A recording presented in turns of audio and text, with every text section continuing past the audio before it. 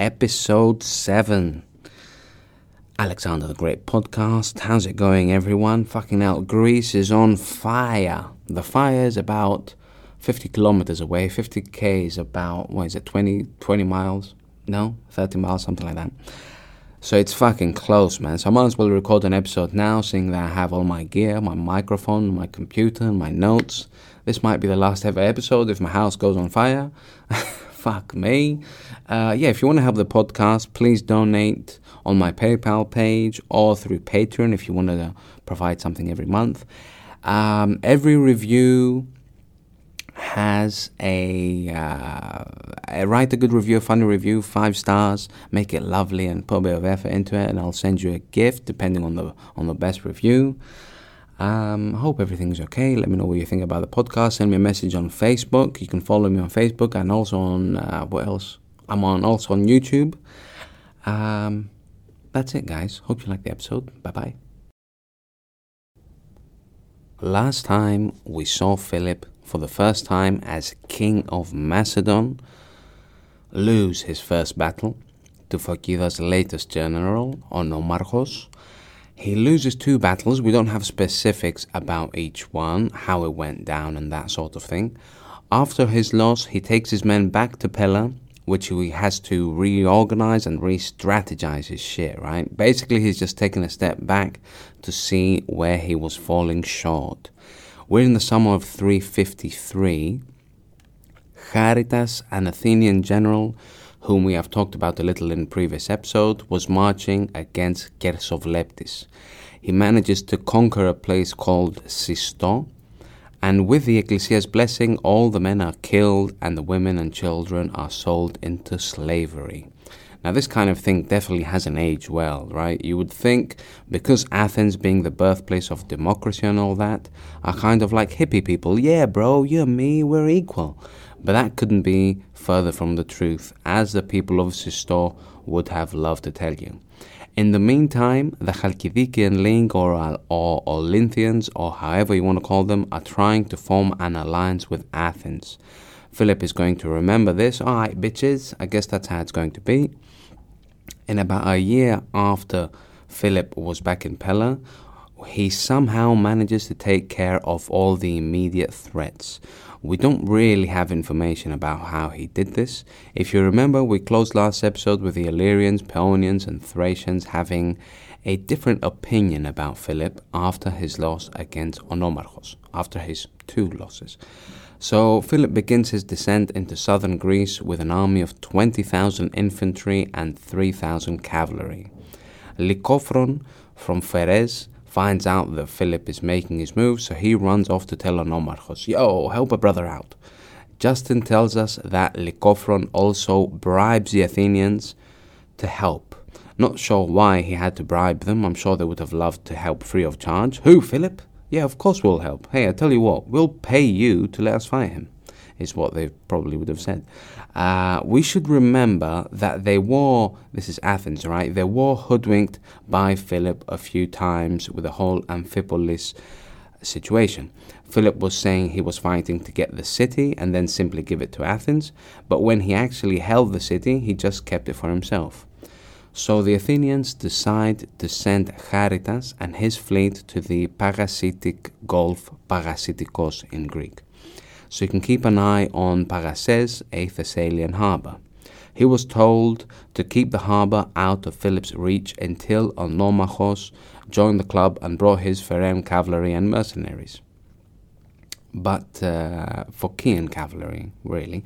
But they haven't taken into account the lightning speed that the Macedonians are capable of travelling.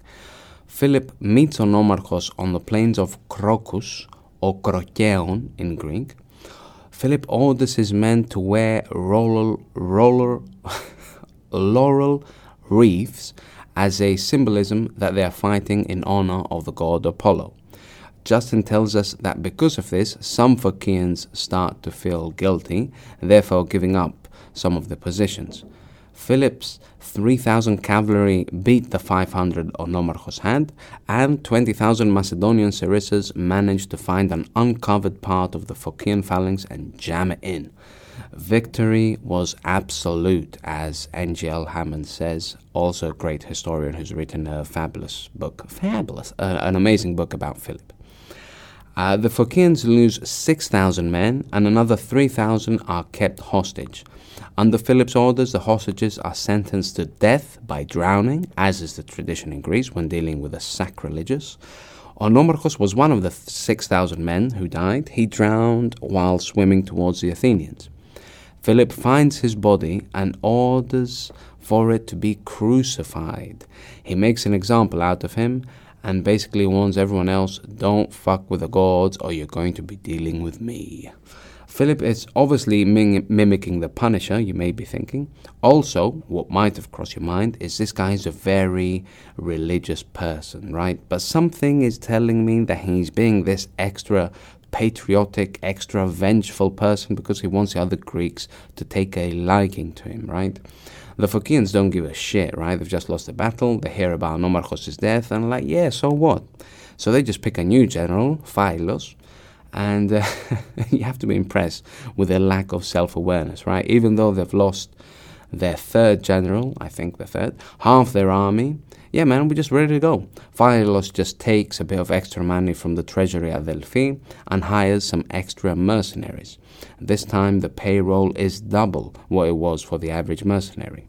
He's trying to make them not feel guilty about the fact that they're stealing from the secret treasury. Lycophron from Pheres gives himself up and his city to the Macedonians. Philip allows him to leave the city. He even takes his buddy Pitholaos, another tyrant from Pheres, along with 2,000 mercenaries. Philip is going to regret this, right? Pitholaos and Lycophron are going to be creating some trouble for him in the near future. The Athenians, ever since Philip's victory, get an iffy feeling about the war. From now on, they're not going to be as invested as they once were. The Phocaeans are counting on other cities, mostly enemies of Thebes, cities like Sparta, Corinth, Epidavros, and Phliundas. The battles are going to be small. Philip has definitely shown everyone that they were wrong to count him out.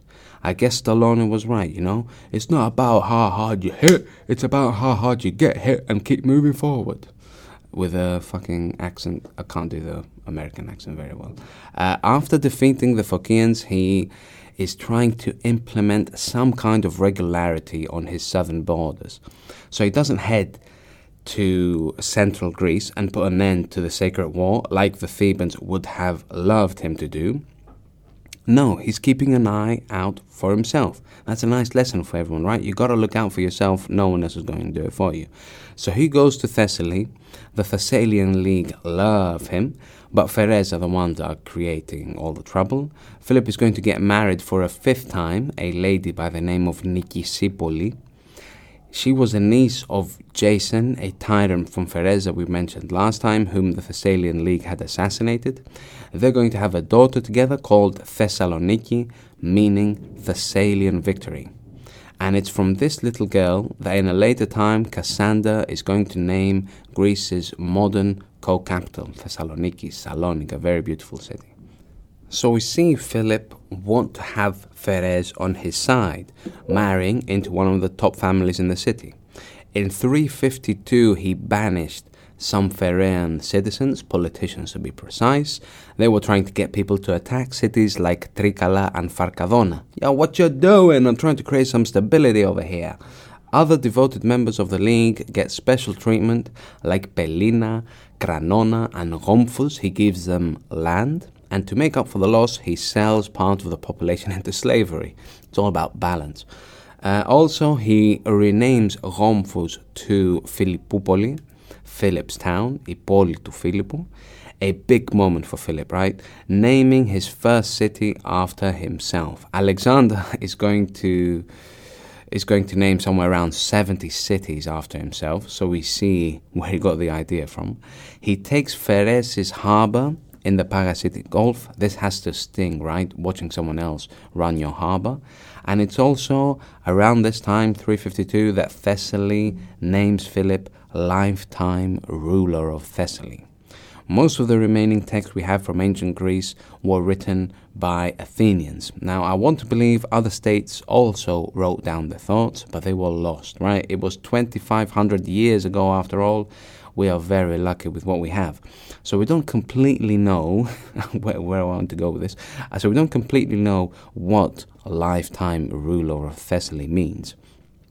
We know for certain that Philip would from now on command the Thessalian army and its impressive cavalry. We don't see him use the title Tagos, which this was clearly a Thessalian title, right? The last thing he wants to do is piss off his most powerful, at the moment, allies. That's probably why he got married to Jason's niece. It probably helped him get named lifetime ruler of Thessaly. He now has 4 votes for the Amphictyonic Council, as the towns Perevia and Magnesia each had 2 votes, now become his. Any taxes they pay are now being sent to Philip, and he then installs Macedonian garrisons and tells his local population in Macedonia, hey everyone, you should start thinking about moving down south. The weather is better, we can loot small towns much easier, and it's just a nicer place to be. He sends his people to Tembi. This is a part of Greece that everyone who travels from north to south has to cross. So it's a great opportunity to check who's coming in, who's going out. You know, what have you got there? Is that special wine that's going to the Elysian Mysteries? By the way, has anyone read The Immortality Key? Please let me know what you think. It's definitely on my list. I'm definitely reading that. I'm reading something else at the moment. Philip now sets his sight to Thermopylae, Thermopyles in Greek, or hot gates would be the literal translation from Greek. It's called the hot gates due to its hot sulfur springs. The Greeks thought that the water's heat meant that it was a gate to the underworld. The same Thermopylae, or hot gates, that Leonidas' 300 men, along with 400 Thebans and 700 Thespians, had their famous battle against the Persians. They were the last that were left after Ephialtes, today's modern Greek word for nightmare, ratted out a way that the Persians could reach the Greek coalition's army's rear. As Worthington says, whoever controls the hot gates controls the entrance into southern Greece. Philip would have agreed with Worthington, but Pitholaus, being a clever little cunt he is, manages to beat Philip to it. After, of course, he gets a bit of extra money from the treasury of the oracle at Delphi, money that's going to be used for mercenaries. My little dog Kasperak, or Casper, is underneath so if you can hear any breathing, it's him. Other cities are going to help focus. 2,000 soldiers are sent from Achaia, 1,000 from Sparti or Sparta. Let me just a little break. The Spartans would have said Sparta because they're Doric. They speak Doric Greek. The rest of Greece, or the Ionian Greeks, would say Sparti. In Greek, modern Greek would say Sparti. So the translation, though, you hear, I'm guessing if you're English speaking, you hear Sparta a lot, which is how the Spartans would say it. So if I say it the wrong way, Sparta, they're both right. Anyway, yes. 2,000 soldiers are sent from Achaia, 1,000 from Sparti, 5,000 from Athens, plus 400 cavalry and 2,000 infantry from Pheres under Lycophronas. Lycophronas, who was let free by Philip. I told you earlier this was going to bite him in the ass. He should have got rid of him, but, you know, you live and you learn. The cities I mentioned earlier, Achaia, Sparti, Athens, and Pheres, are not fighting to honor Phocas' legacy, right? They don't give a shit about all that. They're fine, how it was doubled, yada, yada, yada. The only thing they care about is don't let the Macedonians cross the hot gates. In their mind, Philip will probably have the Thessalians with him, maybe even the Thebans. Both these cities have shown hostility against Phocas, Athens and Sparta. So it's going to, it could be entirely possible they're all working together. So in August of 352, Philip arrives at the hot gates with a few Thessalians, nothing crazy. And he sees a massive coalition of armies. The hot gates are famously back then, a tight passage, so Philip doesn't have room to spread out his cavalry and his well-trained phalanx. He already has a loss against Onomarchos. He knows that you only get a certain number of losses before your army stops taking you seriously. If he had some Thebans helping him, maybe he would have had a chance. The Thebans were open to helping him, but not after he was called lifetime ruler of Thessaly. When Philip decided that he wanted to expand in his influence in Thessaly and not attack Phokida and just simply end them, he showed his true colors, right? He was not taking part in the holy war in honor of Apollo and all that silliness. He was taking part in the holy war for his own interests. And with that in mind, the Thebans hold a neutral stance. Philip realizes that he's about to get his ass kicked, so he returns to Pella. Now, you can't blame him, right? It says a lot about his character that he didn't just go out on an all-out attack and whatever happened, happened. Yes, he did have a goal, the Hot Gates, but the variables have completely changed. It's not just the Phocians, it's the Athenians, Spartans, Achaeans, and that prick Lycophron. So yeah, Philip bounces back to Macedonia. This was in August of 352. In November of that year, he was in Thrace. So it's not like he went home and, cried himself to bed every night and watched Bridget Jones's Diary. He didn't grab a couple of boys and decided to show them a good time, Greek style, or 4th century before Christ Greek style. No, he pretty much got straight to it. The problem had started when he was busy in southern Greece. Thrace had Chersophleptes trying to unite all of Thrace into a single kingdom. Also, Olynthos had formed an alliance with Athens. He's given a chance against Chersophleptes when Byzantium, Perithos, and Amadokos all team up against him. They in turn then ask Philippos for help, and he's like, yeah man, count me in. Oh, fucking hell. Someone's moving stuff upstairs, sorry about that. So they ask Philip for help, so they help him. So he says, yes, of course, I'd love to beat Chersophleptes. He meets up with his team at the Iraeon Walls, a fort close to the Sea of Marmara, about 560 kilometers away from Pella. The Athenians find out that he's this far away from home, and they order an emergency meeting. They tell everyone that they have to pay additional tax and save the precious city. The Athenians are fearing that they would lose their connection to their main wheat supplier from the Black Sea. So their thinking is, if Philip conquered Thrace, it's up to him if they starve or not. They manage to put together 40 talents, and with this money they get 40 triremes packed with Athenian citizens and are ready to send them to Chersophleptes. Chersophleptes is hiding some of the truth, right? He hasn't told Athens that one of the enemies is Byzantium. Byzantium is a powerful state. Nothing good would come by fighting them. So the Athenians are having second thoughts. Some of the smartest of the group start talking. They end up giving up on the whole idea. For now, they're staying home. Something happens to Philip. He needs to lie down for a few days. It could have been the flu, a hangover, we don't have a clue. So the Athenians are like, yeah, now we got him. So they send 10 triremes, but with mercenaries this time. But as we know, even the worst hangover passes. Philip gets better and continues to besiege the city. He is successful, and he then gives the city to Perinthos. At the same time, Philip finds Chersophleptes' son. He was probably in the city he was besieging. He takes him back to Pella with him. For most people, if someone was to take your child, you would probably give up, right? Okay, I'm done. But not Chersophleptes. He doesn't give a fuck, as we're going to see at a later time. The boy is going to be taken care of.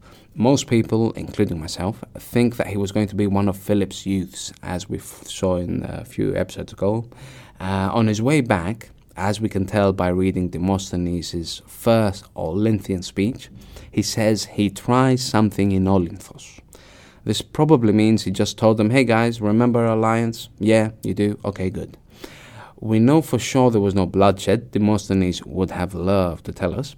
And in 351, we're in 351 now. A couple of years ago, remember in 352, after Philip's defeat by Nomarchos, Olynthos had taken a look around and see who else wanted to have an alliance with him. But it didn't go much further. Philip is doing better nowadays, so they assured him it's all good.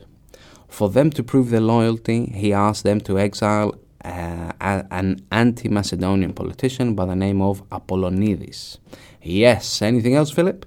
Yeah, you're going to use two friends of mine, Lasthenis and Ephikraatis, as your cavalry generals? Absolutely, say the Olynthians. The Paeonians, Illyrians, and Epirotes want to split Macedonia. Philip stops this from happening. The Molossian king, a tribe from Epirus, is still going to be Arivas, but with much less power, and just to be sure, he takes his son to Pella. The boy's name is Alexander. This poor kid is Olympias' nephew and brother.